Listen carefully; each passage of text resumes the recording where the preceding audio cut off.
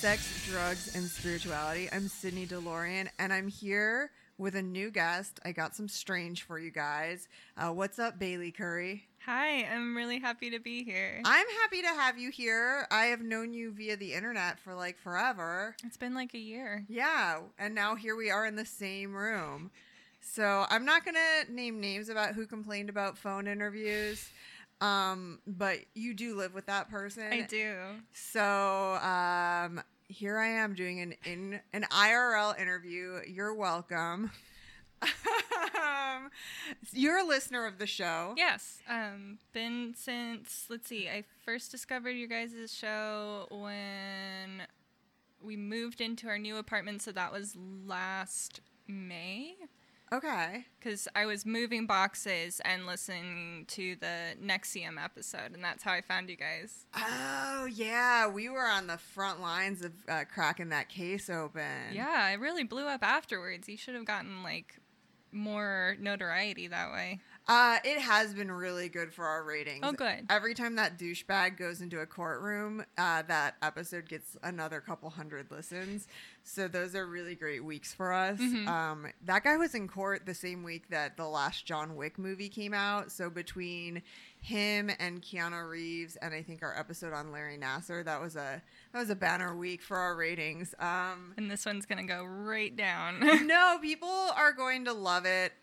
The weird thing about podcasts is, 10 years ago, if you listen to a podcast, you listen to every single episode. Mm-hmm. And now there's so many options that sometimes you'll see a guest and go, oh, I don't know who they are, or see a topic and go, oh, I don't know about that one. And so it's harder to be like, no, even if you don't think you care about the topic, just listen. It's going to be a good time. Yeah. We're doing a show about sustainability. You're a sustainability expert. Well, okay. I'm a sustainability advocate. I am a social worker. So if I'm an expert in anything, it's people. Okay. And I guess sustainability works in what, kind of what we're going to talk about, in that people are responsible for sustainability and climate change and things like that. So I guess. Yeah, it involves, I guess, really creating real sustainability involves changing people's behaviors. Mm-hmm. And so it does all play.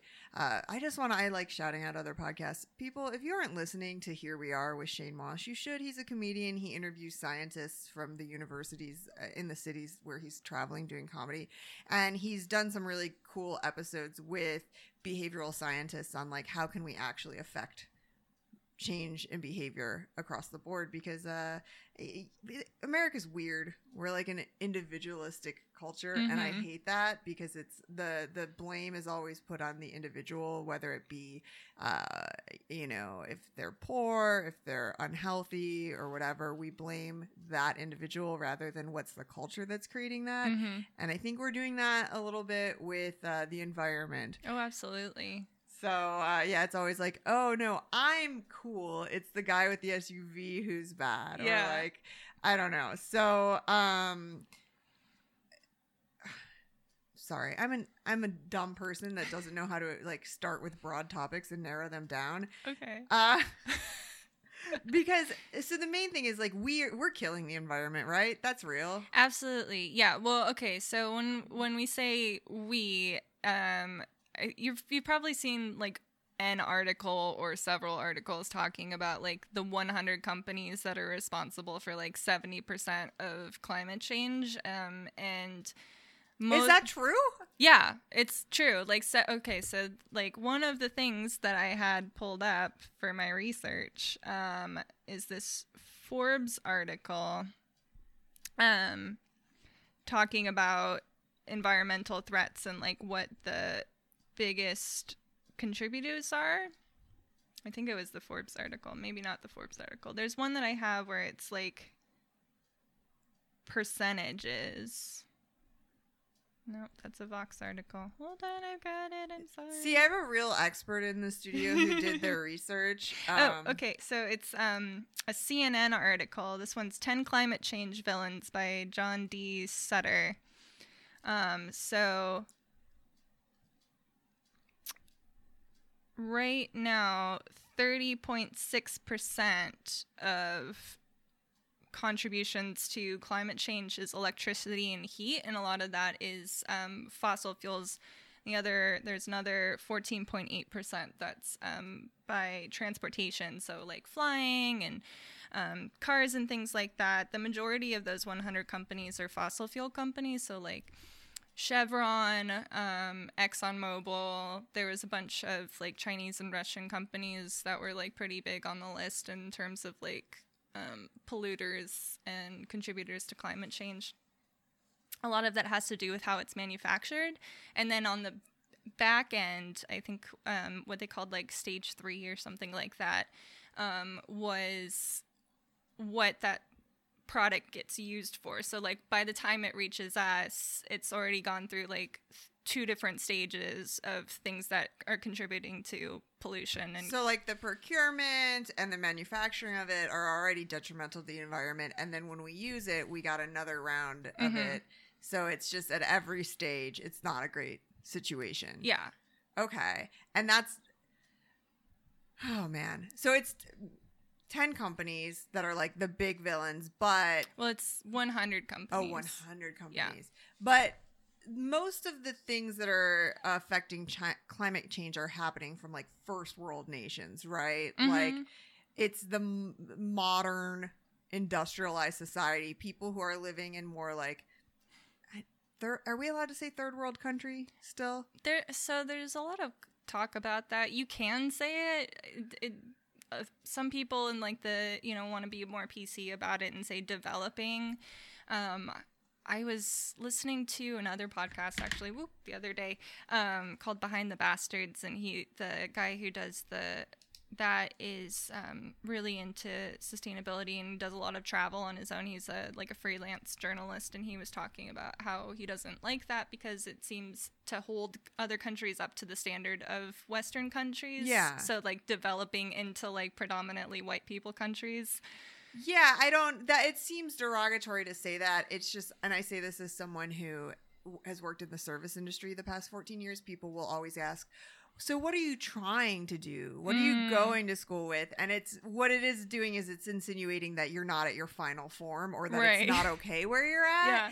And so, yeah, developing nations is like, oh, it's not good, but they're on their way. Yeah. And I tend to think, but is that everyone's goal? And even if it is, should it be? Because it seems like, okay, we've got this society where we have a quote unquote good life, but is it really? Because we're all depressed and addicted to drugs, and our environment is suffering. So I don't think that this is the aspirational place to be. But so like it seems like most climate change villains, it's because of the way we live with transportation and manufacturing. If you're a homesteader, which is kind of how I described you and your partner to Zach, I'm like, they're kind of homesteader type people.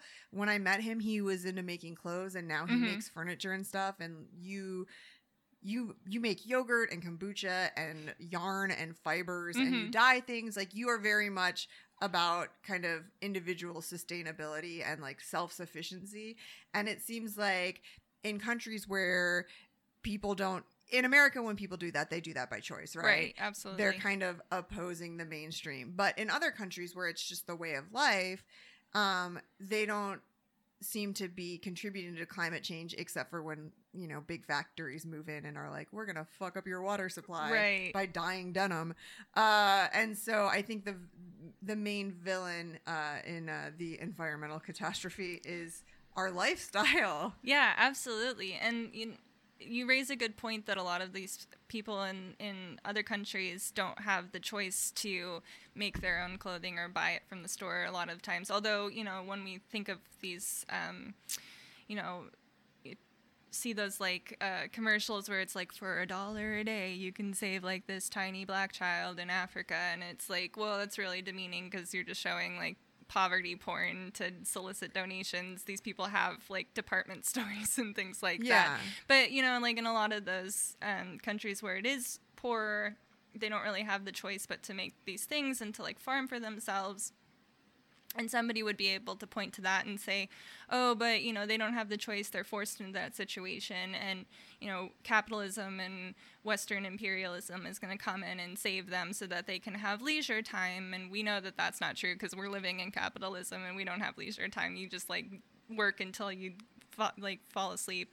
But, you know, if you think back to, like, the Industrial Revolution, when a lot of these things, like, mechanized looms and things like that were coming onto the scene, those were created to make life easier for people. But the way that capitalism works is you can only afford this like giant loom the size of an entire warehouse if you have millions of dollars, and most people don't have millions of dollars, so they're beholden to the person who owns that machine. Their life isn't getting any easier. They're just removing themselves from the means of production. And then they become like a cog in a wealthy person's machine. Yeah. And now they're making less money because technically what they do is, I'll put it in quotes, unskilled labor. Right. So instead of being an artisan with a valuable skill, okay, now you're just you're doing this small part of the production, and therefore we're not going to pay you very much. And it seems to be like when manufacturing moves into neighborhoods, it actually destroys the economy. Right. And then they don't have a choice in how that thing is produced. Mm-hmm. So, you know, when you go to these other countries, like if you go to Ecuador and you see how the cute tiny women make like the cloths and the blankets and things like that, they're using the traditional skills of like using plant material or insects and stuff to like make the dye, and they'll make the yarn right in front of you, and they have the decision to either do that or, you know, raise a little bit more money, and they could use the synthetic dyes, which are pollutants. But if you're not making those decisions because you don't have the power to make those decisions, then you're beholden to whatever the boss is going to do, and the boss is going to choose the cheapest option, and usually that's like polluting waterways. Yeah, because they don't care about that. Right. They inherently do not care about people or the environment. Mm-hmm. Jesus. Yeah, because I want everyone to listen to the episode about cigars, because Scott taught me a lot about the manufacture of that and how it's done in a very handmade, sustainable, eco-friendly way. And I'm just like, yeah, can we not do everything like that? Mm-hmm. And because that's not how anything is made anymore. Yeah. And it's just, you know, a pressure to do it as cheaply as possible. And then the labor's cheap. And then, so the product can be cheap so people can then not value the product and they can dispose it. And then it's good because people don't value it. They throw it away. They buy a new one, whatever. Yeah, exactly. And it seems to be, what was like the turning point? I guess it was the Industrial Revolution, because people used to like make things by hand and you would keep them forever and you didn't need as much shit. Mm-hmm. But like manufacturing made it so, number one, it changed the whole job market, but also it changed our relationship to goods. And so we just buy shit all the time. Well, we produce way too much stuff is part of the problem. Is like a lot of the information that I've been getting, and I recognize that the things that are fed to me through my phone or through my computer, like specially picked for me, and that's just a curation of what, you know, big business YouTube wants me to see. But a lot of the information that I've been getting is like, oh, we need to further innovate, we need to make things more environmentally friendly, we need to make new things. And it's really gotten to the point where we could stop making things for years, probably decades, and everybody would be fine. Like, we don't need to overhaul the garment industry, we just need to stop making clothes.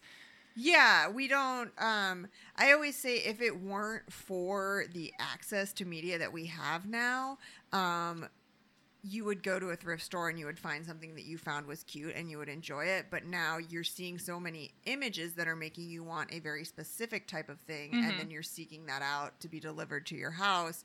And so because we're looking at Instagram and Pinterest, we think that we need a certain thing to have a certain aesthetic to go along with what is fashionable, instead of just instead of being told what your desires are or your styles are, if you didn't have access to that, you would just go to the thrift store and you'd be like, oh, I kind of like this. Yeah.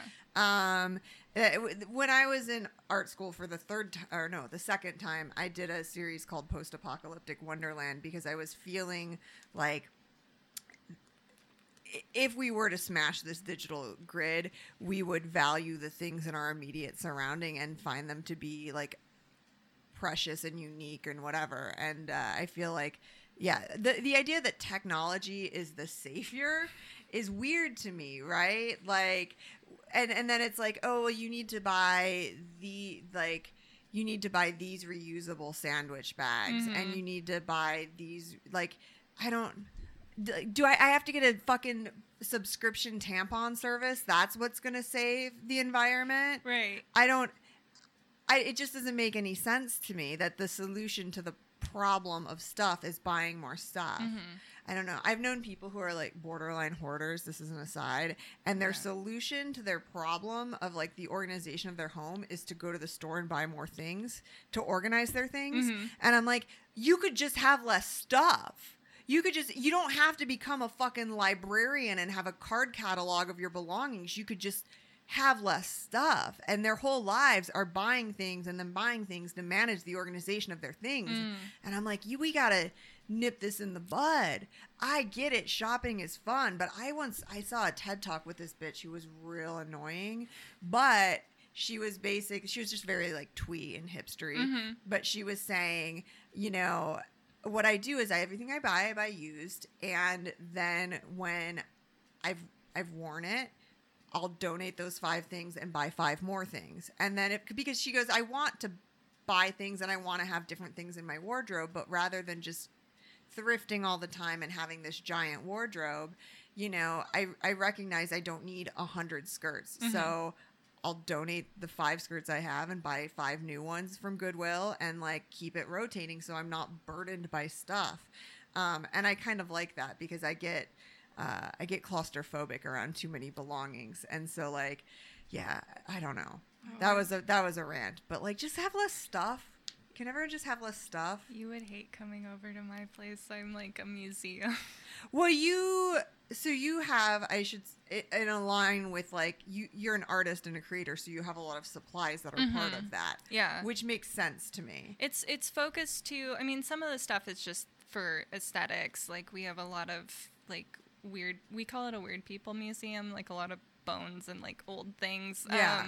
But most of the stuff that I personally collect is for making things. So like one of my most recent acquisitions was my spinning wheel that I actually got for free from a woman from the farmer's market, just because she knew that I knew how to make yarn. And so she's like, oh, I've got this like colonial spinning wheel. Whoa! Yeah. So she's, I call her Thomason. She's from colonial period, so she's like 300 years old.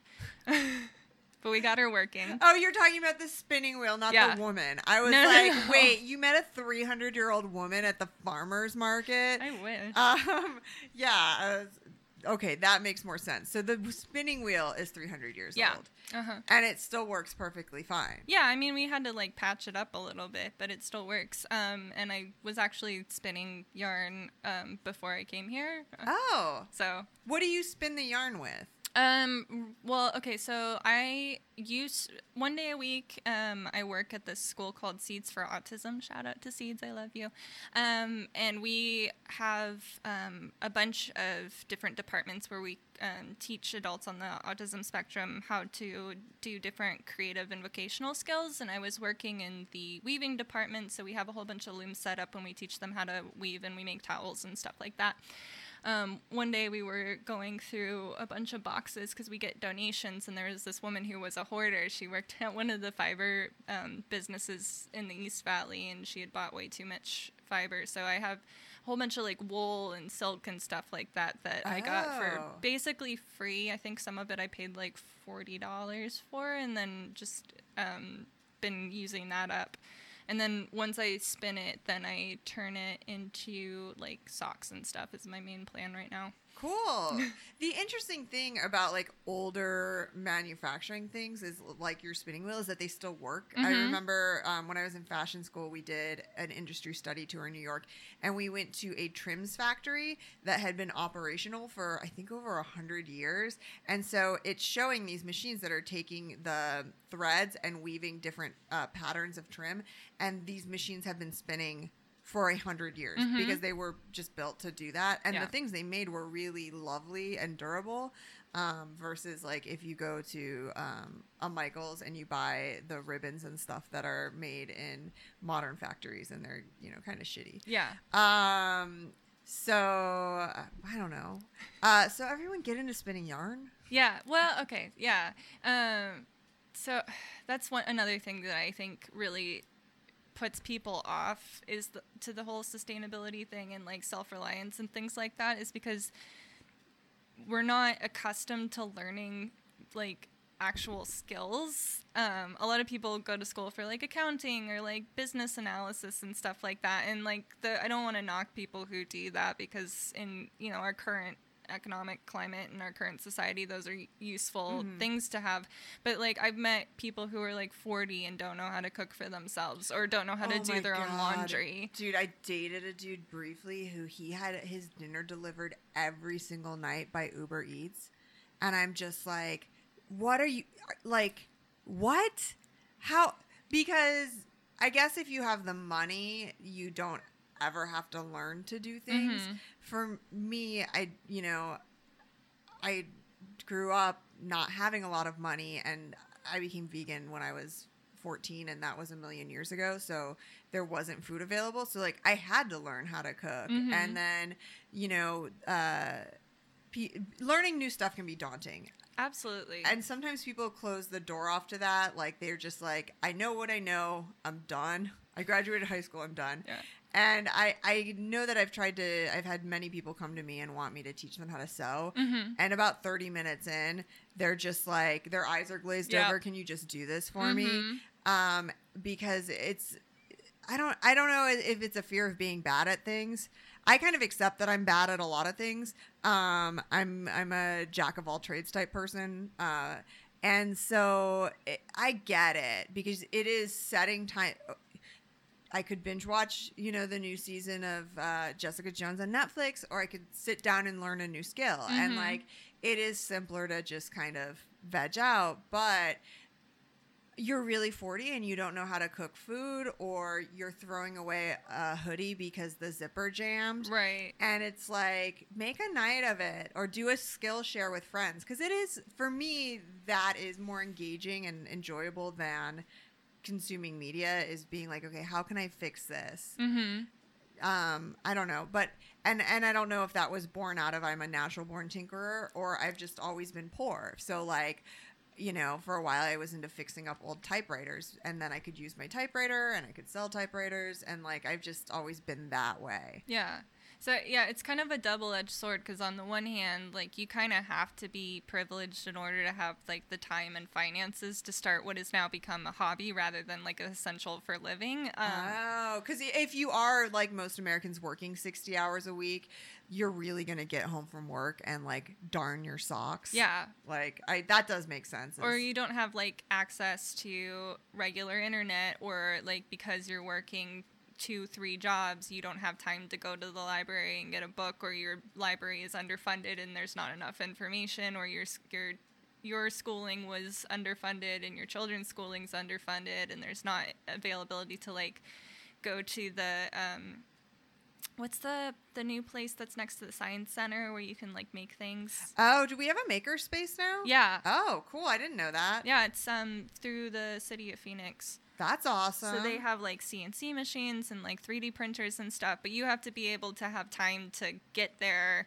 You have to have reliable transportation. You have to be able to afford the entry price. And, you know, so on the one hand, you have to be able to afford these things and to have the time and energy in order to learn them. But then on the other hand, it's true, like sometimes you don't have the luxury to not know how to do those things. And I feel like a lot of the time those things are undervalued because you're in a lower socioeconomic status or because you're of a particular culture or race, where it's like, oh, these are the things that poor people do because they're poor, rather than like some, you know, trust fund 20-something white young woman who's able to like make her own clothes, and then it's like, oh, look how fancy I am.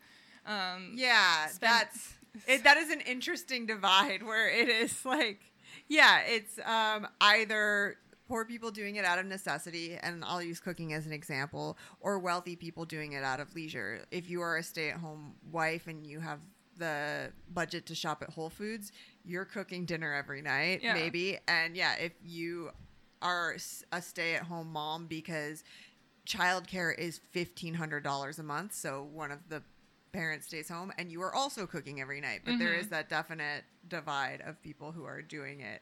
But the one person is heralded on Instagram for, you know, being pretty about it, right. And the other person is just like, oh man, you're being real poor about that. Yeah, one person's in El Otero and we're trying to get them outlawed, and the other person selling Mexican street corn from a food truck. Oh, Jesus, yes.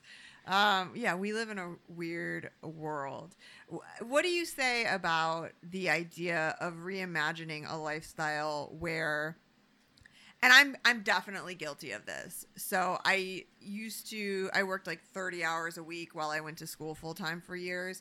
And during that period of my life, I definitely was more crafty and I would fix things more because I had more time. And then when I finished school and I went into the workforce, I kind of got in the brain where it was like, well, if I go to my job, I make X number of dollars an hour. And so it's easier to buy things to solve my problems and just work more hours and pay for solutions than it, you know, and I'm reaching a point in my life where I'm thinking about, okay, this is how I've been living for the past 3.5 years, is that my solution to everything is working more so I can pay for solutions instead of going, okay, yeah, I do make less money when I'm sewing clothes like for myself or for other people, but maybe there is value in spending more time at home cooking food, fixing things than working to pay for it. Right. I think that could be really easily offset by just getting to know your community and building a strong community with the people that you already know, where let's say that you're the person who knows how to sew, so then you know somebody who gardens and has like tomatoes and stuff. Like we have a friend, shout out to Tay and Ariana, who have a house, and in their backyard they have a whole bunch of like greens and stuff. So they just gave us a whole bunch of greens, but like a year or two before I gave them a SCOBY and kombucha starter, and so they were doing that, and we just kind of like trade things every once in a while, and or like the other day, one of my neighbors showed a lot of interest in the things that I did, and so I mentioned that I'd wanted to make soap, and so she came over like 2 weeks ago, and we made soap for the very first time from scratch. And so now she has soap and I have soap, and she knows that if she needs something that she can come to me. And then if I, like, she does dog sitting and pet sitting and stuff like that. So I told her, you know, someday I'm going to want to go on vacation, and then you can watch that rather than having to, like, look outside to purchase things. To work extra hours to pay for the kenneling of your dogs. That is an interesting point because, and I am guilty of something that I will work my way up to, because as being myself, I get long-winded when I'm trying to wind my way to a point. So I'm reading this book called Dispatches from Pluto, and it's about this travel journalist named Richard Grant. He's from England. His girlfriend's from Tucson. They've been living in New York for a while, and they're depressed and the dog's depressed, and he goes on assignment down to Mississippi in the Delta, and he kind of falls in love with it, and they end up buying this plantation home. And so it follows them. Really, it's culture shock, right? They're from big cities, they're white liberals, and now they're down in like the poorest, blackest area of the country, and they're learning a lot about their surroundings. But one of the things that is kind of blowing his mind is he's surrounded by these rednecks who are, he's told, like, you know, Republicans don't care about other people and they're racist or whatever. And he sees these interactions in the community that make him question this, because he's seeing people helping each other out, and these black and white families that have been part of each other's lives for generations, and they're raising each other's kids and stuff. And he's like, I've never seen this sort of community engagement in where I'm from. As liberals, we just go, somebody needs to fix that. Somebody needs to help that person. And we go on our way.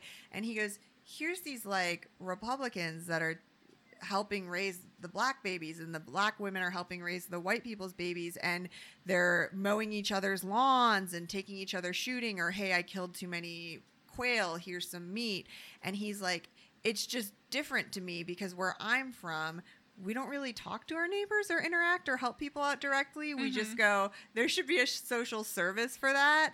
And I think that I'm kind of in that way, where I am not great at engaging with other people and interacting directly. And so this idea of going, oh, in order to have a healthy, like, balanced life, I need to involve other people, and go, hey, can you help me with this? And then I'll volunteer my time to help you with that. Because, like, we get kind of selfish.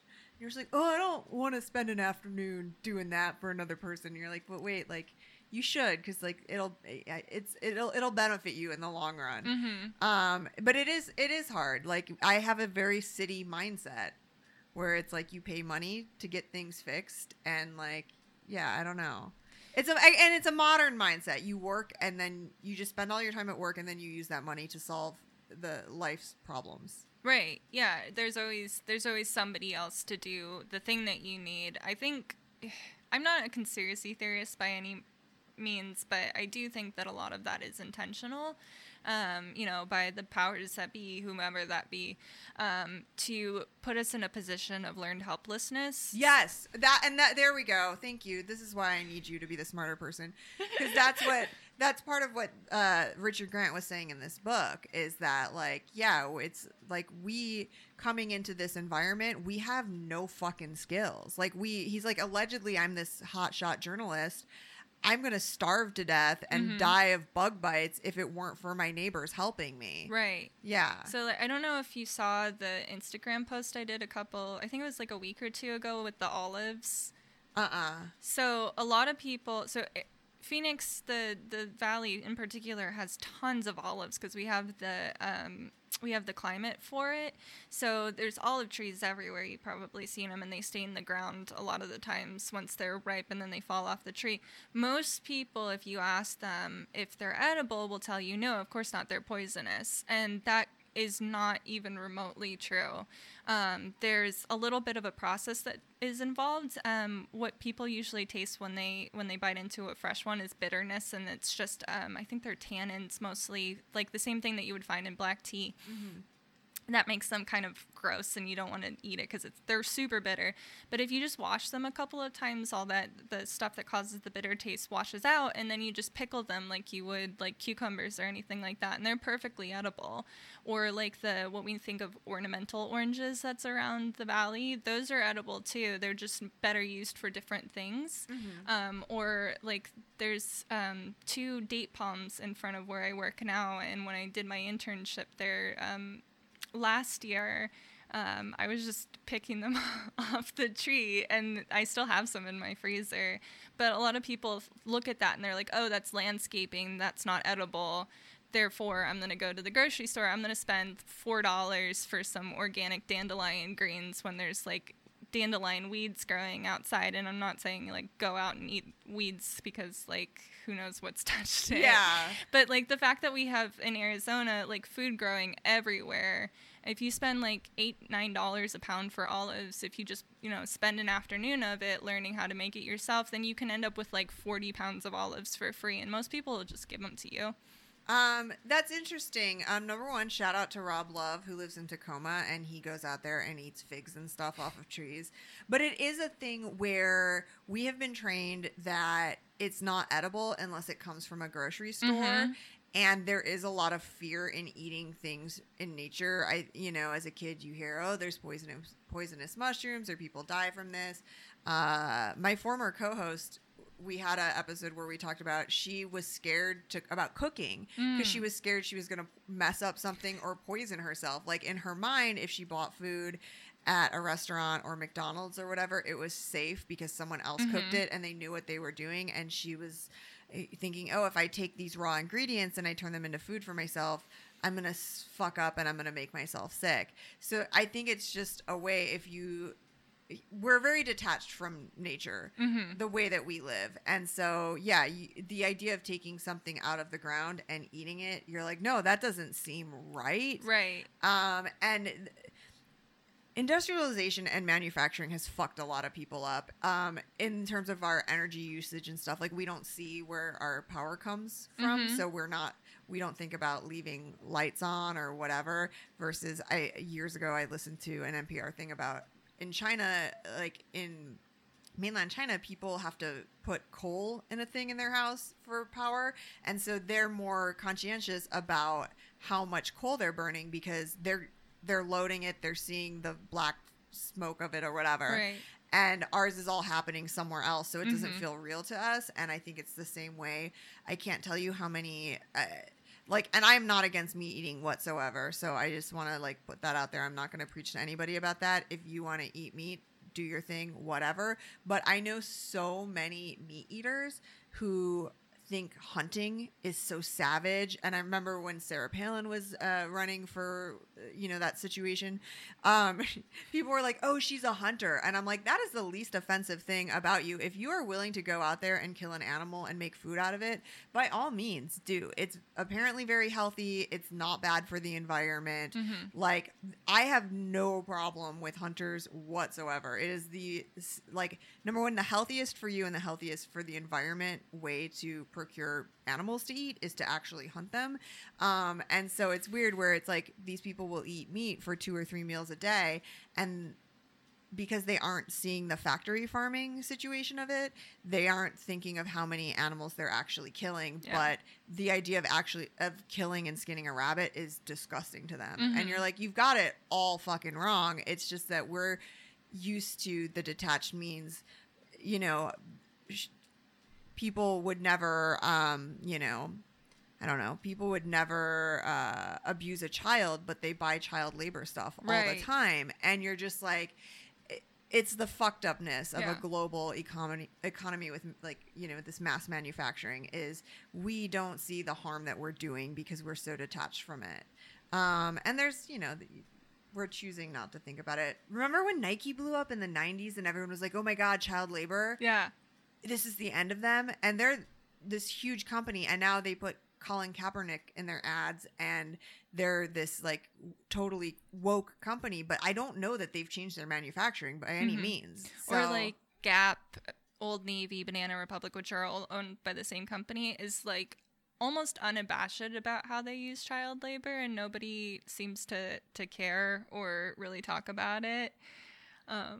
I found in 2012, I found this Good Housekeeping magazine from 1992 at the gym, and I really wish I would have taken it home because it's this 20-year-old artifact, and it had an article in it that was things that are going to change in 20 years, and it was no single-use plastic, no business is going to use plastic silverware, single-serving packaging is going to be gone, and they had a picture of gummy snacks or whatever for kids' lunches. They're like, these things are all going to be gone in 20 years. We're getting rid of these. And it's weird because the knowledge of production has not changed the behavior of the consumer whatsoever. Yeah. We've just learned to ignore it. And I give people a pass in that in a way just because our economy is so depressing and the outlook of our entire fucking generation is really depressing.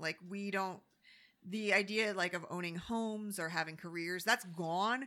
So the fact that we really enjoy buying a Starbucks and Instagramming it, and sometimes I'm like, just let people have it. Yeah, absolutely. Yeah. like I get the idea of being like, I'm never going to be out of debt or own anything or have a reliable job. So can I please buy a $10 shirt at Target? Like I get how that is like soothing. That is the anesthetic for our woes, but it's also not okay. Well, like, so going back to like the stages of production, like by that point, the thing is already made, right? So going back to the factory farming thing, and I, full disclosure, I am a vegan and I am judging you for your food choices. No, I'm just kidding. Like a lot of people, like myself included at one point, and think that, oh, if I stop eating meat, if enough of us stop eating meat, then, things will change. Or if I stop using straws, if I stop using single-use plastic, and enough of us decide to stop doing that, then things will change. And like, maybe, but like at that point the product is already done with. And so a lot of people don't realize that a lot of the things that we consume are subsidized by the government. So like meat and dairy, for instance, if like whatever dairy company doesn't sell as much cheese as they thought that they wanted to sell, they've made a deal with the United States government going back to like the 50s, I think 40s or 50s, somewhere around there. The dairy industry did a deal with the United States government that anything that they didn't sell, the U.S. would buy. That's like in the 90s when Clinton had like the government cheese. That's where that was coming from. So we have like underground bunkers that are miles long filled with cheese that we bought. I saw that in, I think it was that Katie Couric documentary, and you're just like, but like, why? Because like, so like when I see all these like companies, like Instagram on my feeds pops up and it's just like some new like this new small business that like makes bespoke t-shirts or something like that, and they're like, buy from me because you're not buying from Walmart or whatever. It doesn't really matter because like Walmart's still going to be making those, child labor t-shirts, and they're going to be making them by the thousands. And if you as an individual, or if hundreds of people decide to buy from Bespoke T-Shirt Lady instead of buying from Walmart, then the government's just going to buy it, and then we're just going to like ship it off to Africa or something like that. Or like a lot of people don't know that, like, so one thing that I found really interesting and that I found out like years and years ago is like companies like McCall's and like different sewing pattern manufacturers. If say Walmart doesn't sell them and it's time to like get the new season of sewing patterns, they've organized a deal with these distributors that they need to destroy the sewing patterns, and different clothing companies are like that too. So like really high-end clothing companies, rather than have their clothes end up in like thrift stores or like going to, quote unquote poor people. Oh, because then it ruins their brand. Yeah, they'll just destroy them. Anyone who's worked in retail can attest to that, where if like they will have to throw shit in the dumpster, but before they throw it in the dumpster they have to slash it and stuff, because God forbid a poor person be wearing something that is $300, then it ruins the perceived value and they can no longer sell it for $300. Right. And it's fucked up, and it's fucked up the people who support these sort of corporate deals to keep these businesses alive are also anti anything that could have a whiff of socialism involved. And you're like, okay, so if a company can't sustain itself, we can bail them out. But if a human can't sustain themselves, we don't do anything about that. Right. Because you're assuming that if we bail out these big companies, that will trickle down to that poor person, which it does not. We're still waiting on it. Yeah. And so the idea that there's food waste, which apparently is a huge issue for climate change. I didn't realize that until I used to hate the concept of these meal delivery services where you're like, I'm sorry, like it's getting delivered in a cardboard box with all these cooling components and stuff and all the packaging involved in it. It seems very wrong to me.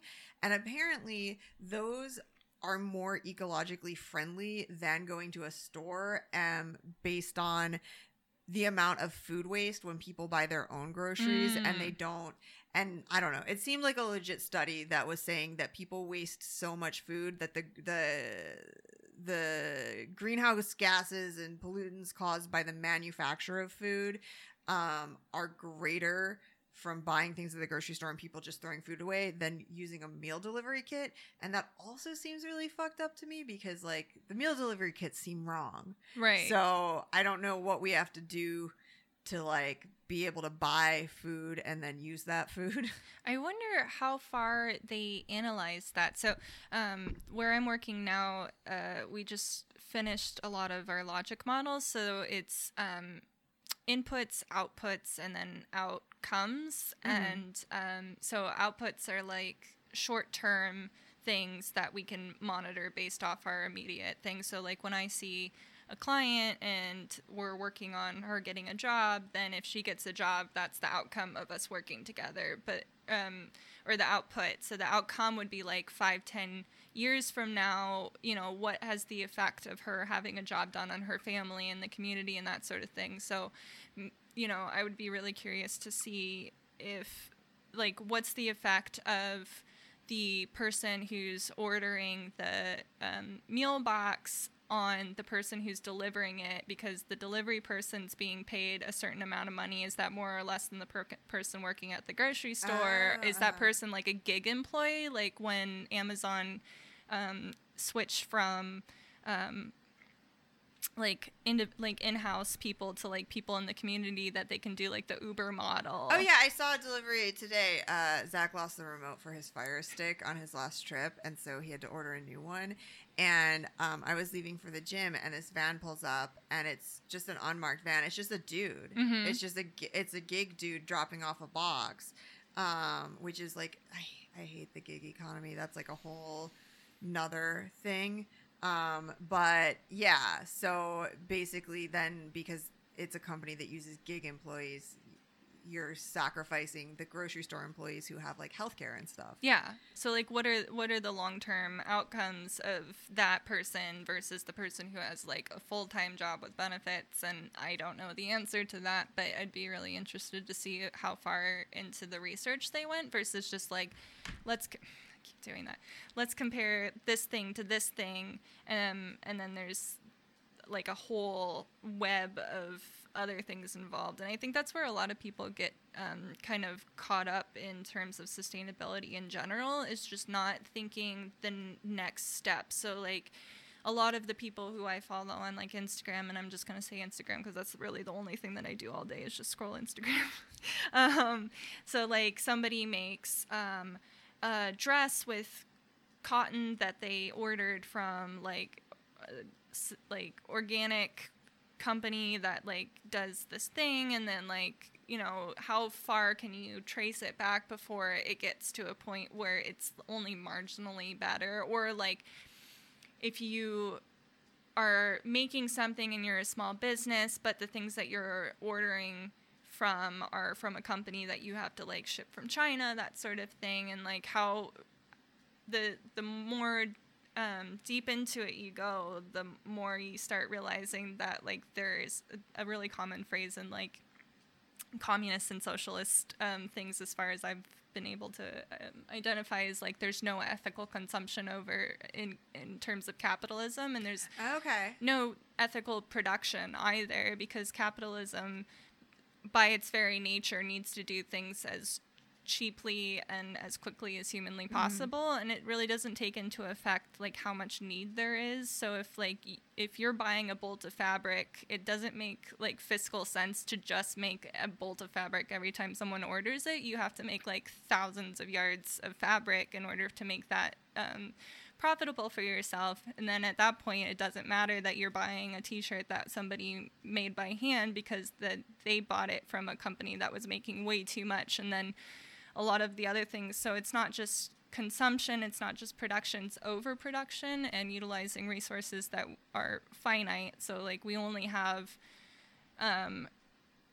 if you're using like fossil fuels to make plastic and plastic to make synthetic fabrics, that's one thing. But then like if you're growing organic cotton, you're using nutrients from the ground that can't be replaced, and a lot of people don't do rotation planting, so the nutrients from a different crop aren't being put into the soil. And that's where we have things like the Dust Bowl, where people just can't grow food anymore. Yeah. I was reading about that last week because my life's a real thrill ride. Yeah, it seems like basically making anything on a large scale makes it worse. Exactly. Yeah. So, a couple years ago, I was obsessed with like the 1960s homesteading movement. I am, full disclaimer, everyone knows this, I'm scared of hippies. They creep me out. And it always seems like when people try to figure out a way to live differently, then some sort of weird sex situation happens.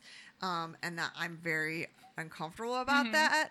Because I'm not sexually uptight. Like, listen, I'll joke about anything. But also I'm very uncomfortable with public sexuality. And so where I'm like, oh man, everything was going great. You were gardening, you were doing crop rotation, you were doing communal childcare and rearing. Oh man, and then everyone just had to suck this one dude off. Like, why did it have to come to that? But yeah, I was interested in like this sort of like anarcho, like off the grid homesteading thing, because it seems like if you try to figure out a way to make things okay on a global scale, it's very overwhelming, right? But if you're like, listen, I could just like manage my own life and I can eat my garden and like it just scale everything down, scale it down, make it simpler. It seems better. Because just trying to, okay, we want to like, I love Levi's. Like they are my favorite jeans. I love their design. I love everything about them. But like we're dealing with global denim trade. There's no way to make jeans for people across the world in a way that isn't extremely detrimental. But you know, if you go to a thrift store and you buy a vintage pair of jeans and you tailor them to fit your own body, cool. I think we didn't hurt anybody here. Right. And that's my way of dealing with the world is like, I just can't get into all that right now. Let me just figure out how to make things work in my own little orbit. Yeah, totally. So yeah, I'm always, my mind is blown by this sort of, I don't know, like the cult of Elon Musk type people who are like, we're going to figure out a technological solution. It's like, or we could just like stop. Right. And listen, you're dealing with like an addict who I couldn't moderate or make peace with my alcohol consumption, so I was just like, you know what, I'm not going to do that. Like that's the sort of attitude I have towards things. Like I don't know how that works. I'm just going to stay away from it. Because so this is a good quote. This Russian quote of yours of there is no ethical consumption. What was it? There's no ethical consumption in capitalism. Yeah, under capitalism, and there's no ethical production either. Okay, so the answer that we're dealing with is just produce more and consume, or no, produce less. Produce less, consume less. Yeah, just be chill and like save money, man. It's Yeah. hard though. It's why I'm like trying to scale back my social media usage because it does fill me with want. And you see a place and you want to go to that place. You see a thing and you want to buy that thing. And isn't that like, was that a Gandhi thing where it's like the key is like wanting less? Yeah. Well, it's kind of like Buddhist. There we go. Yeah. Like, but it's hard because I feel like the technology is filling us full of wants and needs, like manufactured wants and needs. Or if you're like you said, looking at the future and there's like death and destruction and you're going to be living in squalor and facing things that you've never had to deal with in your entire life and no one before you for like the last 70 years has had to deal with, then, if you can just make it go away for a few minutes with like a Starbucks or with a new top from Dillard's or whatever, then that's the thing that you're going to go for because like, fuck it. You're not going to have a house. You're not going to have, a planet to live on. Yeah. I mean, it explains. So, I mean, I just got into theme park and theme park design 4 years ago, and everyone knows that I go to Disneyland all the time.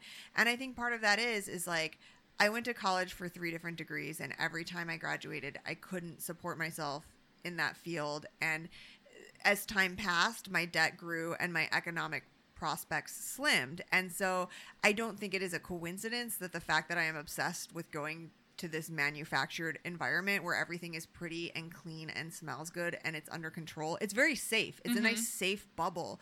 Like you know, no one's there's no homeless people there asking for money. No one's sexually harassing you. Like everything is perfect and ideal. And so I think aside from my artistic interest in it, my lifestyle interest in it is like, oh shit, as I've gotten more and more in debt and, you know, I can't lie to myself in any way, shape, or form to think that I'm going to have like a positive economic future.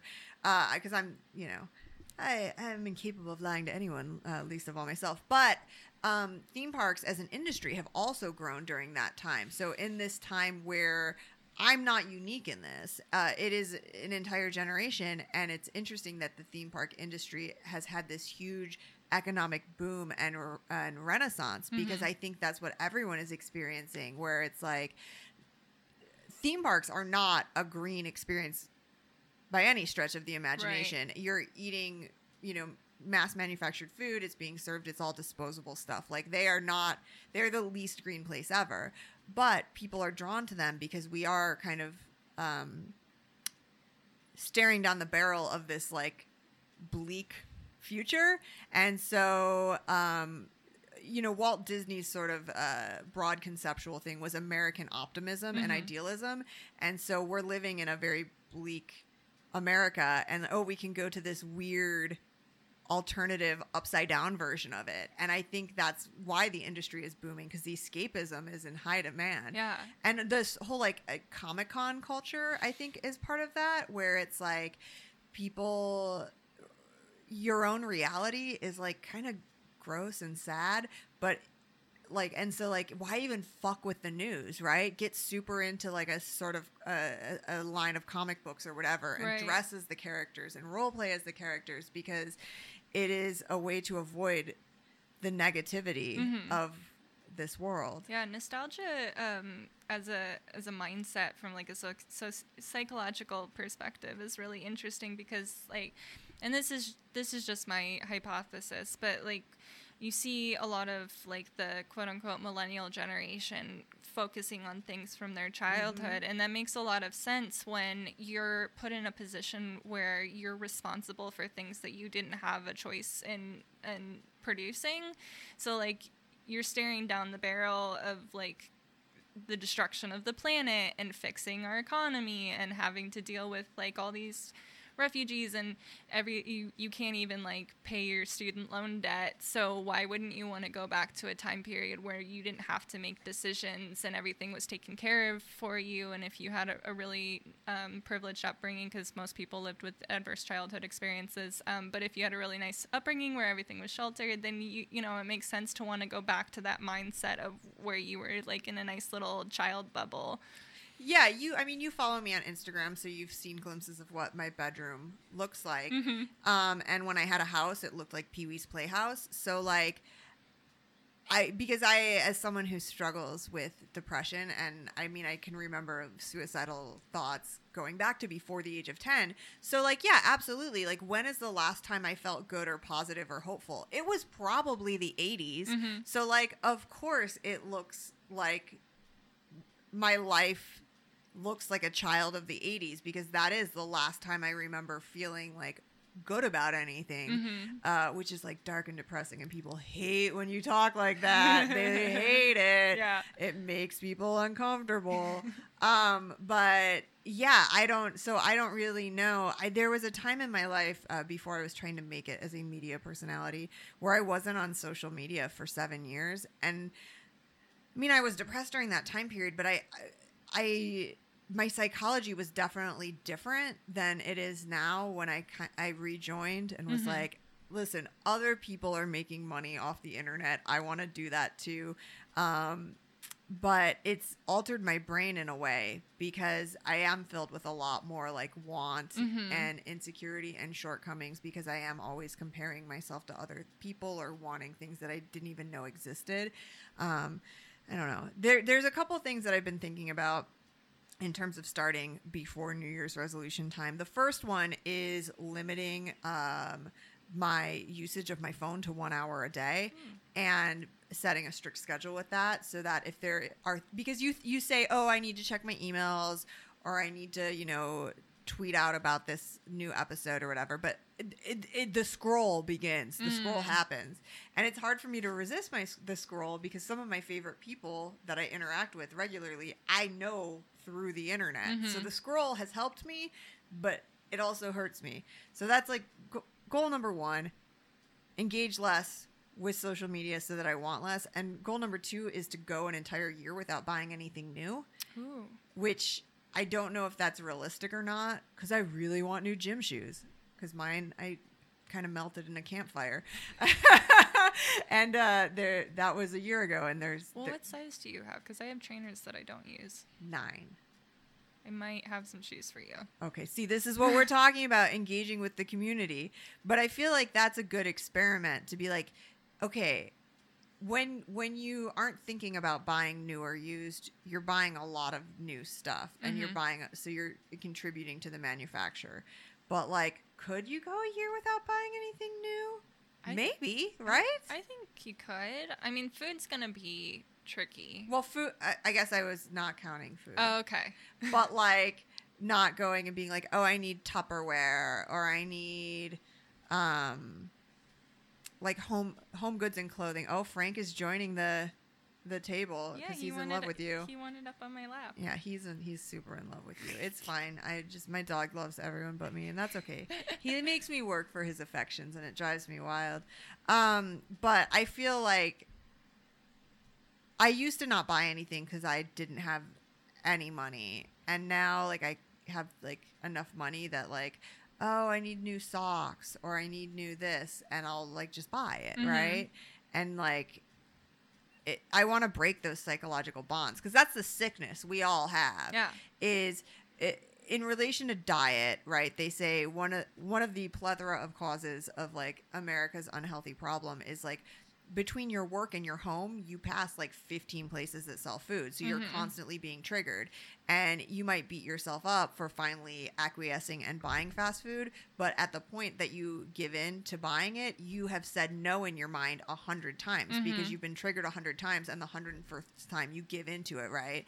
And so I think it's the same thing with like being a consumer. Is you're being told all of your waking hours that you need things and you need to buy things. And so when you finally give in and buy them, like, of course, right? Like, of course. And so like, if there's a way to limit your exposure to being marketed to, it can help cut down in the consumption of things. I don't know. This is what I'm working towards. I think it's a good plan. I'm trying to get there too, and it's the same thing. Like I noticed. So I started my new job in February, and with it came like a significantly higher pay raise than I've had in the majority of my life. But I'm also working like 40 hours a week, and that's something that I hadn't been accustomed to because I was working like at most like 24 hours a week up to that point. Which is the ideal work week. Yeah, I loved it. I'm campaigning for that to be everyone's work week. Yeah. I'm not unique in being a princess. I think everyone should work 24 hours a week and then spend time with your loved ones. Yeah, I had so much time to do stuff. It was wonderful. And now I don't have any time to do anything because like I would had I not like a chronic disorder that made me tired like 24/7 and in pain 24/7. But so I get home and then I don't have time to do anything, and then I just get filled with that existential dread, like, oh, I'm wasting my life. Like, what is this? Not to say that I don't love my job. I really love my job. But yeah, if you only have so much battery reserve and it's being drained by work, then you're just like, okay, well that's it. That's my day. So I've been buying a lot of things on eBay, and I'll like look at my bank statements and just like thousands of dollars gone. Noah, please don't listen to this. And I don't even know I don't know what I've spent it on. It's just gone. And then, so I'm right there with you. And I think, I don't know for sure, cause everybody's too polite to say it, that they think that I'm like elitist and that I'm telling everybody what to do and like, just let me have fun and have my things and let me buy and consume and stuff like that. I'm not like that. I'm not a perfect person. And I would absolutely love it if people, bought their plastic things at Walmart if that's what they had access to, and then they used it until they couldn't use it anymore. Yeah. But yeah, there's definitely it's a hard habit to break when you're brought up from the, you know, the moment that you take your first breath. Everything wants to get you to consume, and, you know, the majority of our memories are within a realm of like pop culture and like consumer capitalism and things like that, and how many things we say every day. I've been trying to like retrain my brain to not say things that I can directly attribute to like a television show. Yeah, because a lot of people, their whole personality is it's what they're quoting and what their pop culture references are. That's and I've been fooled. I've been fooled by people because I didn't know they were quoting something, and I was like, oh my god, they're so clever. And it's like, oh no, this is all from that thing, because it's, you know, you're putting out what you put in, and if it's all pop culture, then that's what's coming out. And then if you don't look or resemble the things on TV, then you are less than. Yeah. So I what I really advocate more than anything when I talk about sustainability and like trying to save the planet as best as we can, is just to like build awareness. First of all, I think a lot of people that are kind of eco-minded miss the first step of not meeting people where they are. And so there's that elitism of like, oh, well, you know, we should have been saving the planet 20 years ago. We've got a lot of catching up to do. Why are you still using that plastic straw? And it's like, you got to step back a little bit and like convince people to care first. Yeah. Well, that's in AA. The first step, I think, is admitting that you have a problem. Like, you need to recognize that there's an issue before you're even open to suggestions of change to solve it. So if like somebody doesn't have like steady access to food, they can't like conceptualize buying their food from a farmer's market, or making sure that, you know, the things that they buy are local, because maybe they live in a rural area and they have to travel like 20 minutes by foot just to get to the bus station so that they could go to Walmart, or so that they could work, and then they're living on food stamps. And like a lot of these things are only attainable if you're in a particular socioeconomic status, and people don't really consider that. Dude, people do not understand food deserts. Like, that does not make any sense. If you have a checking account and we live in a city where we have access to so many grocery stores and sources of food. And there's both the issue with rural America, where people are no longer farming because their farms were taken over by big farming. And the only access they have to food is 15 miles away. There is a gas station, or there's a barber shop / basically bodega. Yeah. And there's no access to fresh food there, but also in inner cities where they don't have big grocery stores. And when I lived in Brooklyn, there were these like little like Nature's Grocers type places where you could buy cashew milk for $8-9. Like there were pre-made like salad wraps that were $1 million.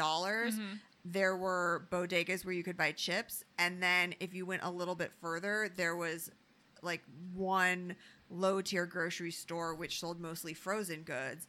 And if you went on food stamp day, you would wait in line for 2 hours to pay because everyone's stocking up on the frozen. And you think, oh, we're in the middle of a city. This is Brooklyn. And like unless you had money to go into Whole Foods in Manhattan, you didn't have the same options of food.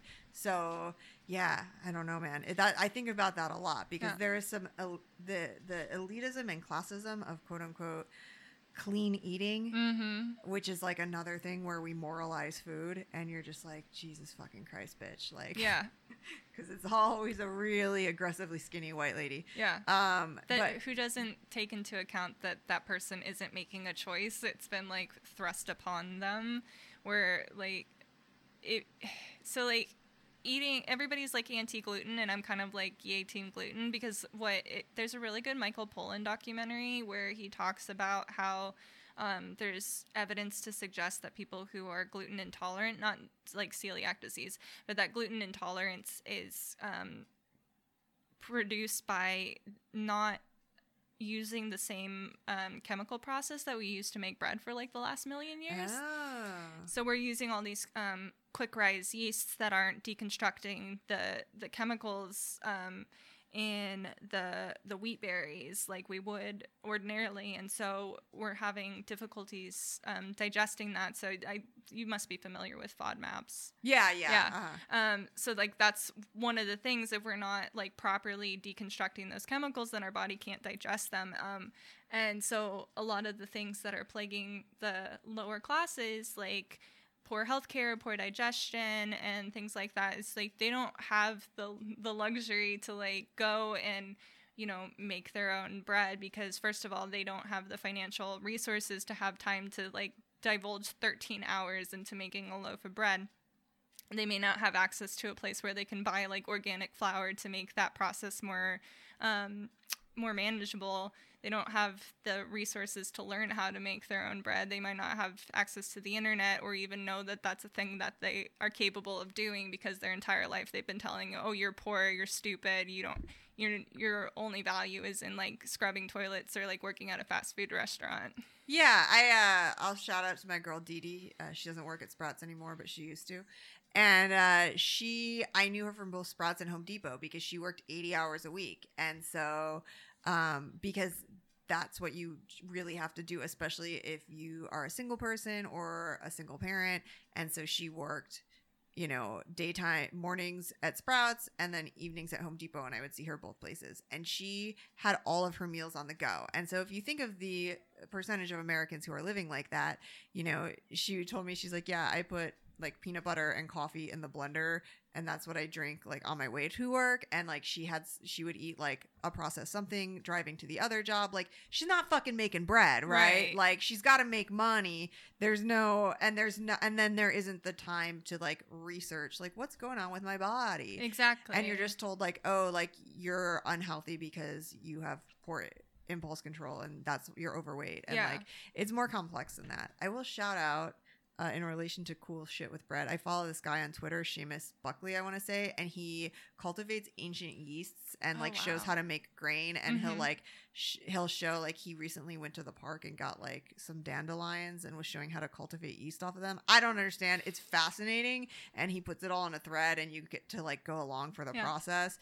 To be like, no, this is how like things were happening up until 100 years ago. Yeah. And so yeah, it's weird. I think, you know, individual efforts are lovely, and they're the thing that you have the most control over, but something that I'm putting a lot of thought into lately, especially as I'm like trying to build up some of my own capital, is like if you have the time and the money and the privilege to like advocate for like individual changes, that you should redirect that energy into building up the community and putting power back into the community, so that we're not living in it. You know, I live in Tempe, so like going up around me are like dozens of luxury apartments that are going to remain completely empty, and there's this beautiful little plot of land that looks just like a garbage dump. There's like nothing, it's just dirt.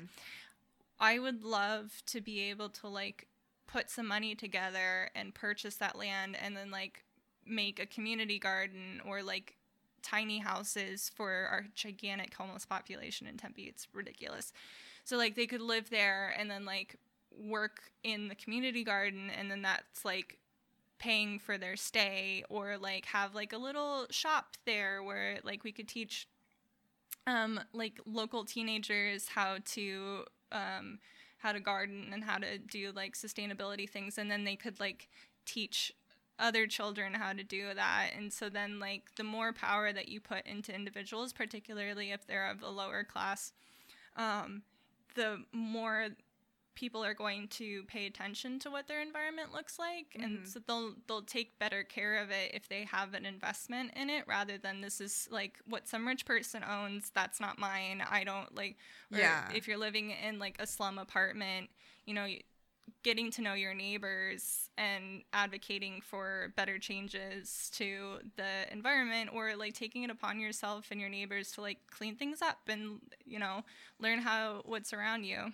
That is interesting. I had a friend who, I don't know if he's still doing it, but for years ran a company in Phoenix that did that. It got homeless people running a garden in exchange for housing, and it was very successful. And then the funding came from selling that stuff at the farmer's market.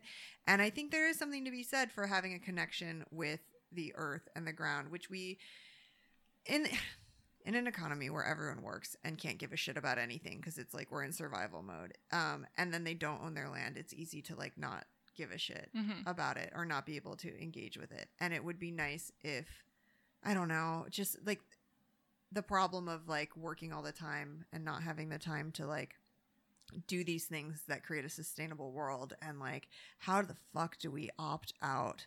How do we opt out of this economy? Like, it's not working for us, right? And like, okay, maybe like, you know, do I cut back from 50 hours a week to 40, from 40 to 30, and then I do something else with that time that is beneficial and more engaging with my community and the world and making it better. Or, you know, like I'm just gonna go live off the grid. Well, I think it's less your responsibility, and like people in like, I'm making like 40 grand before taxes, and that's like an incredible amount of money to me, and probably is to like a lot of people, probably most people. That's like an incredible amount of money, and I feel very lucky and privileged. But there's people who make even more money, and they're the ones who have the power to actually influence the people who have even more money. And it, rather than like having it be like a top down thing, you know, where the people who have the time to buy like metal straws and have time to go to the farmer's market and have resources to make all these things like individualized single use things that, or to get rid of those things. Rather than that, you know, I think our time as people who are in like the middle and lower should spend time trying to advocate to those who have the ability to change. I gotcha. Okay. Yeah.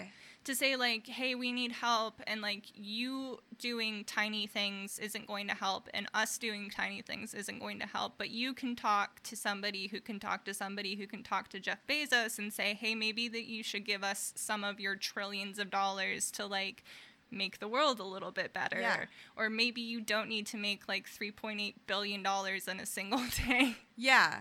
I just always like, I'm more or less like an indentured servant because I have debt and most of it is medical, and I have ongoing medical costs because we have like medical issues in this country, and I have a chronic illness. So like,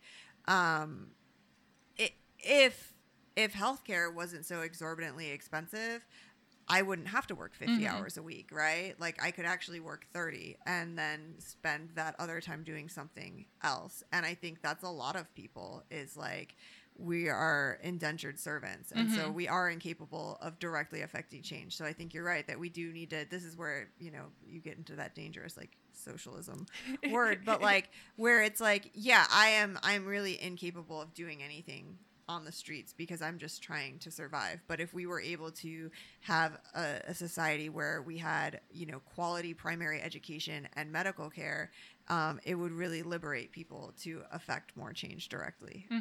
But you know, whatever. It's just all our own faults. Yeah.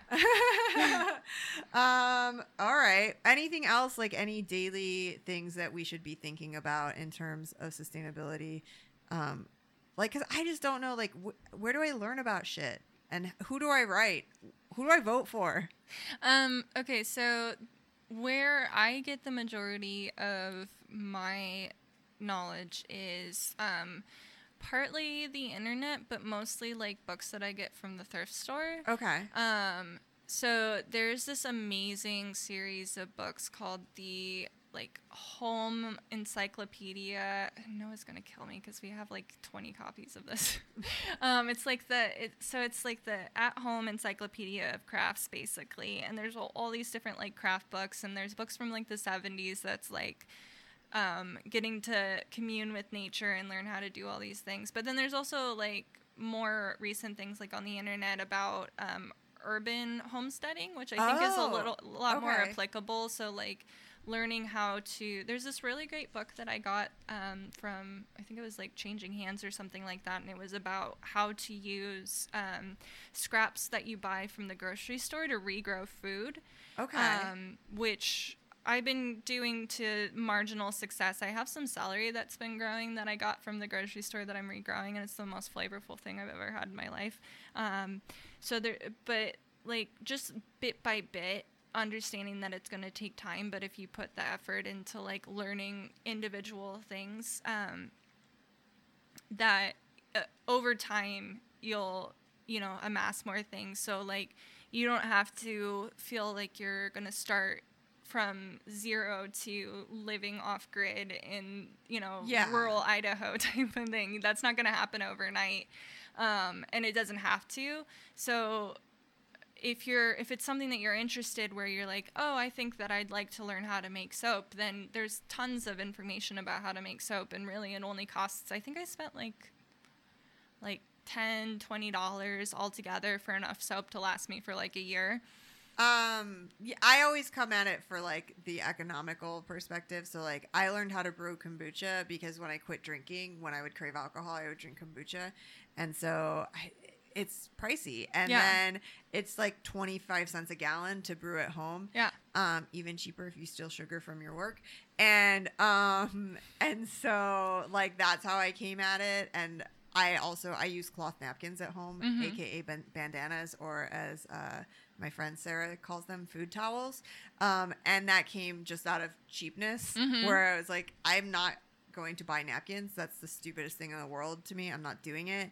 And I got into using menstrual sponges, which are super green, and I think they're good for your pussy health. But or you can make your own out of old T-shirts and some towels. Okay. So you would just need, like, let's say that you have an old towel that you're not like great about wanting to use on your face anymore. So you just cut that up and some old T-shirts sewn together with like some Velcro or some snaps. And then you have like menstrual pads for the year. And it saves you a ton of money because it saves you, let's say, $10 a month. So $120 a year is a big deal for all of your menstrual life. Like, right. And so I'm like, it's the same reason why, like I say, I keep kosher when I was trying to date Jews, but like really it's just because I'm vegan. So it's by default. Yeah. So like the things that I do that are green are usually like what's the money saving option. Yeah, and go with what you're interested in. So like if you have absolutely no desire to learn how to like ferment your own yogurt, then like don't bother trying to do that. Yeah. Let somebody else like build that connection with your neighbor and see what they're interested in, what they know how to do. I will say that like if you're super daunted by the idea of like, oh great, now I have to like go out and buy a sewing machine, there's tons of sewing machines that people get rid of at thrift stores, or a lot of local libraries will have sewing machines that you can rent. Okay, that's interesting. I didn't know that. Yeah. Libraries are super cool, and you should be glad that your tax money is going there, because you can also get most of the libraries that are in the Valley have seed libraries, so you can get seeds for free if you're interested. And like the seeds themselves are one of the more expensive things because you have to buy a lot of them to get started. Because soil is super cheap, you can get pots for free. Or if you have access to land, you can just plant straight in the ground.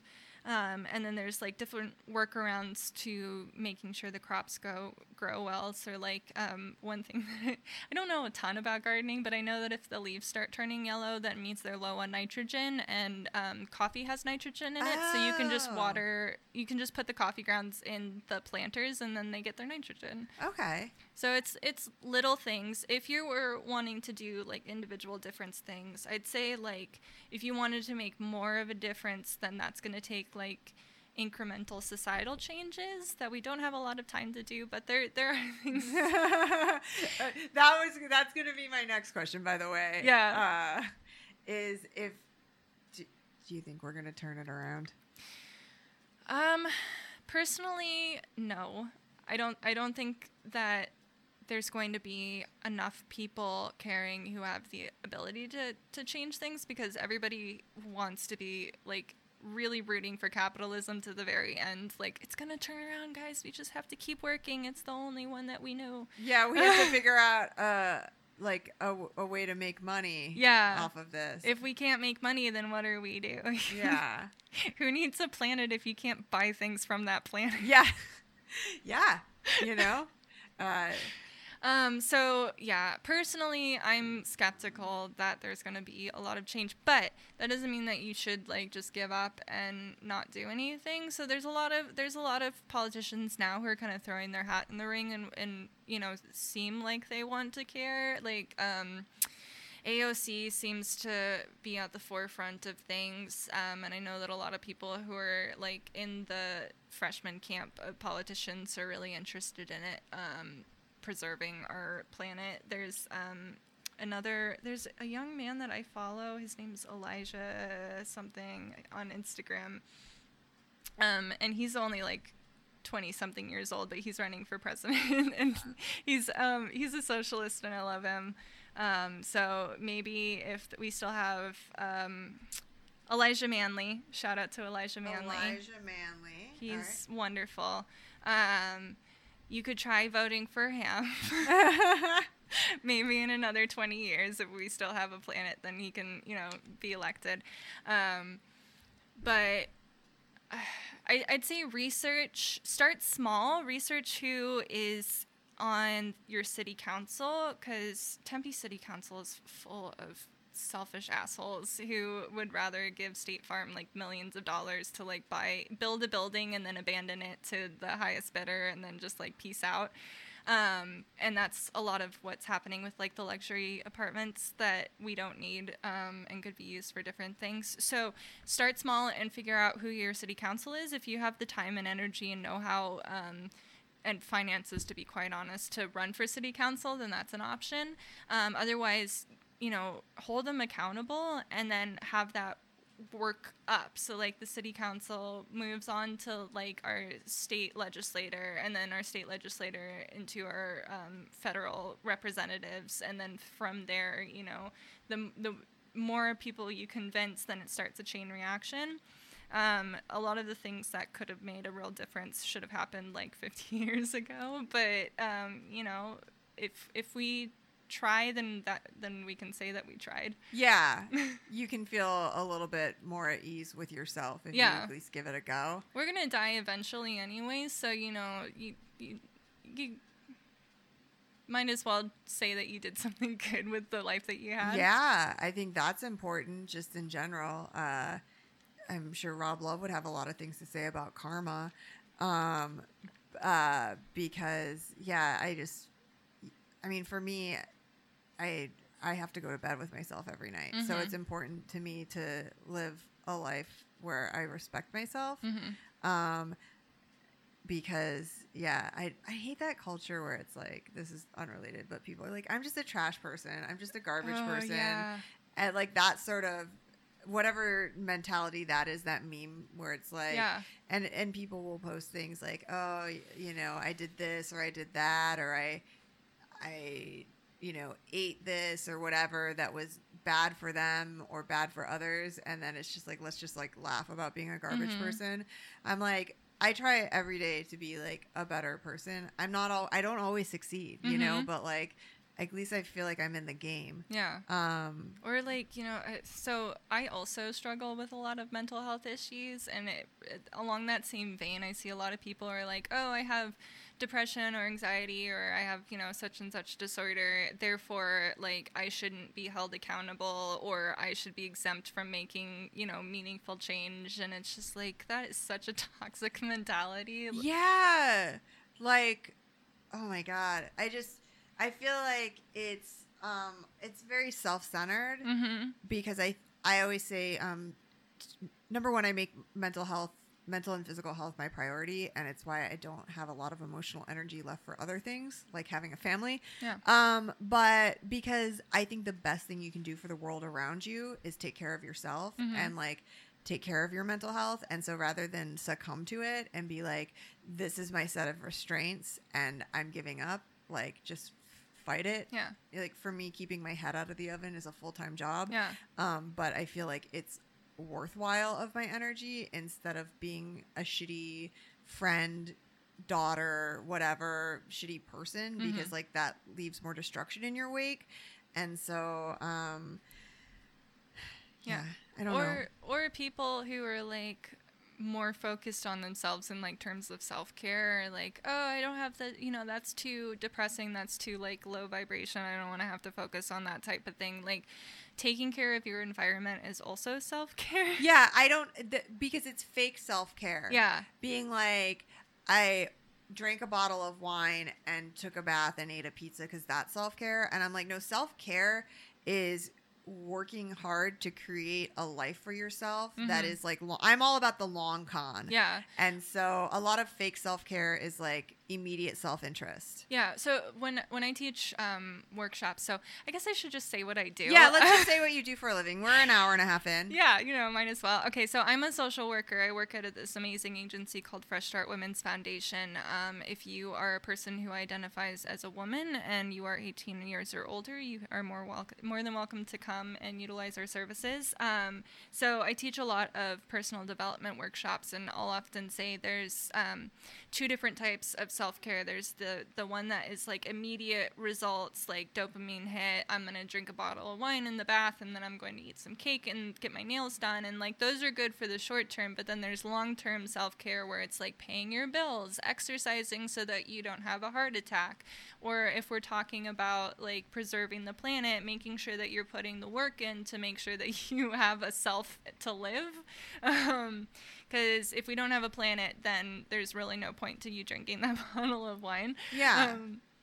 So that's something really important too. It's just when I'm trying to convince people, and I do this ashamedly, but also not ashamedly, when I try and convert people to veganism and like join my veggie cult, I often use a bunch of different tactics, because if you just try and talk to the person with the thing that you care about, like, oh, all these animals, like, they're being slaughtered and they're in terrible conditions, the person you're talking to could not give less of a shit about that, and so they're just going to close off right away. But if you start talking to them about how eating vegan is better for your body and you're less likely to get cholesterol and heart attacks and stuff like that, maybe they're super into like vanity or like their physical health and stuff, and then they start thinking, oh, that sounds like something I could get behind.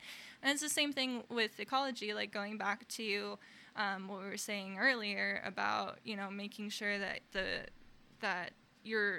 if you're trying to get people to do individual changes, then you need to meet them where they are and like put it in a way that is going to be appealing to them. So if it makes you feel physically ill, but if it works to convince a senator that it's going to be fiscally in their interest to do things to help save the planet, then, that might be the way that you go about it. So it's just like, hey, senator, this is going to make you money. Then they're going to say like, oh, okay, I care suddenly. Yeah, you have to, basically cater to your audience. Yeah. If you're trying to sell, like, that's like a perfect sale. That's how sales tactics work. It's like you have to figure out the person's like motivations. Like, I don't know. I had nothing to say after that, but then I did like a thing like I was going to say more and I didn't. So maybe we'll do an episode that is more related to how what you do for a living, because okay. I am interested in like, so basically, I'm sorry, what did you say that you help people who like, I don't want to say life coach, but you help people. Yeah. So a lot of people, when they think social worker, they have a really specific idea in their head of what I do. Some people think I'm like some martyr and like going out and like feeding the homeless or whatever, and then some people think I'm just here to steal their children, which no thanks, I don't want them. And then some people, think I'm just going to like yell at them at the DES office and tell them why they can't have food stamps. What I do instead is I help women reach the goals that they've identified for themselves through a series of action steps, either in the agency that we have or outside based on resources and information I have. So a lot of the women come in for jobs. Sometimes it's domestic violence. You don't have to have any sort of particular reason for coming into the agency itself. For me, you have to have some sort of goal that you're working for, because that's just the way we're goal focused. But the agency itself is more focused on having women or people who identify as women reaching their potential and being able to influence the community in a positive way. So basically helping them become the version of themselves they want to be. Yeah, Because exactly. it's hard. Like being a person is hard. It's really hard. Mm-hmm. And a lot of people don't even have an idea of where they want to be. But then if you do have an idea of, okay, here's where I'm at, this is where I want to be, that can even be worse than having no goal, because then how the fuck do you get there? And like, it can feel overwhelming to do it on your own. Yeah. So what you're doing is saying, okay, this is where you're at, this is where you want to be. I can help you come up with a game plan and enact the steps to get there. So we use what's called SMART goals. It stands for specific, measurable, attainable, realistic, and then time-bound. And there's scientific evidence suggesting that this is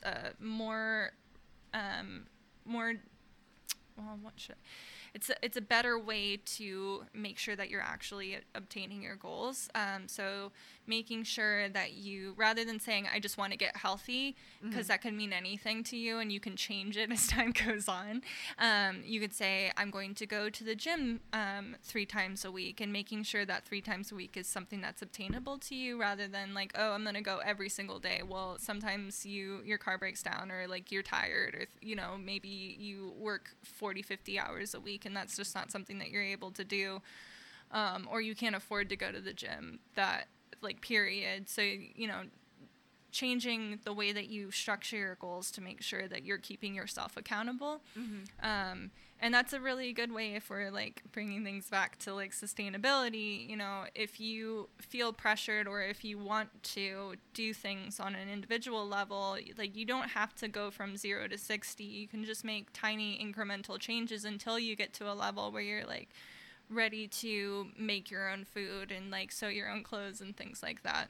And so in planning out attaining your goals this way, it helps to prevent becoming defeated or overwhelmed and quitting. Because I think that's what stands between anybody and accomplishing what they want to, is not knowing the steps to get there and not having a realistic understanding of, okay, based on my circumstances, is it realistic? Like, I want to lose 50 pounds, and then like a month goes by and you've lost 3 pounds, and you're like, well, who fucking cares? And like going, okay, well, let's assess all of the obstacles in your way and what the dynamics of your life are like. And so like, okay, like it's not realistic to be cooking all of your meals or meal prepping every meal, but like maybe we can plan out like, I'm going to make X number of meals a week from like real plant sources and not manufactured, or like,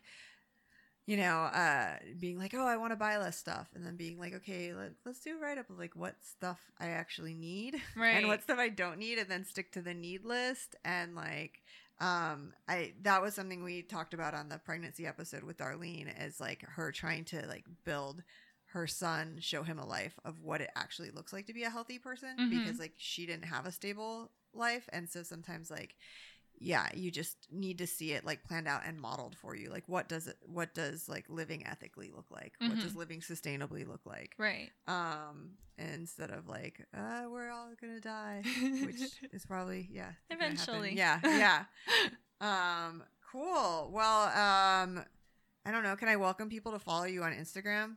Sure. My thing is private right now. Oh, so don't follow Bailey. You don't need to follow me. I just post a lot of depressing shit anyways, and I'm dealing with a lot of codependency issues that I like broadcast quite often. So. I love it. But if you want to come visit me at Fresh Start Women's Foundation, if you are a woman or a person who identifies as a woman, it's on 1130 East McDowell Road. We're open Monday through Saturday. We have a whole bunch of different things like computer classes, and you can book a social work appointment with me if that's something that's in your goals. We have scholarships and support groups and a whole bunch of really wonderful things, and I'd love to meet you. Well, awesome. Everyone, I hope this was fun for you. If not, I hope it was ASMR-y for you. That's always my goal, where like sometimes I will find myself, I'm not even paying attention to a podcast, but I find it like good background noise. I'm like, dude, just subscribe and download because it's good for my ratings. And even if you don't really care about the topic, maybe it's fun to have my voice in the background. I know a woman who her sister was having a baby, and she listened to the episode the whole time. They were kind of redoing the house to get it ready to have a baby there. Mm-hmm. And so she's like, it's just really fun to think that you're the background voice of this like interesting stage of my life. Yeah. And I'm like, thank you. You don't really have to listen or care about anything, but if, just welcome me into your heart and your home. Yeah. And if you have money, you can Venmo it to me, or you can buy merch. So, yeah. Because it really helps. 2 months in a row, I sold enough merch to pay the web hosting fees. Congratulations. So, thank you. It's just one day it'll be like a sustainable show, and that'll be great. All right. Well, happy Hump Day, everyone.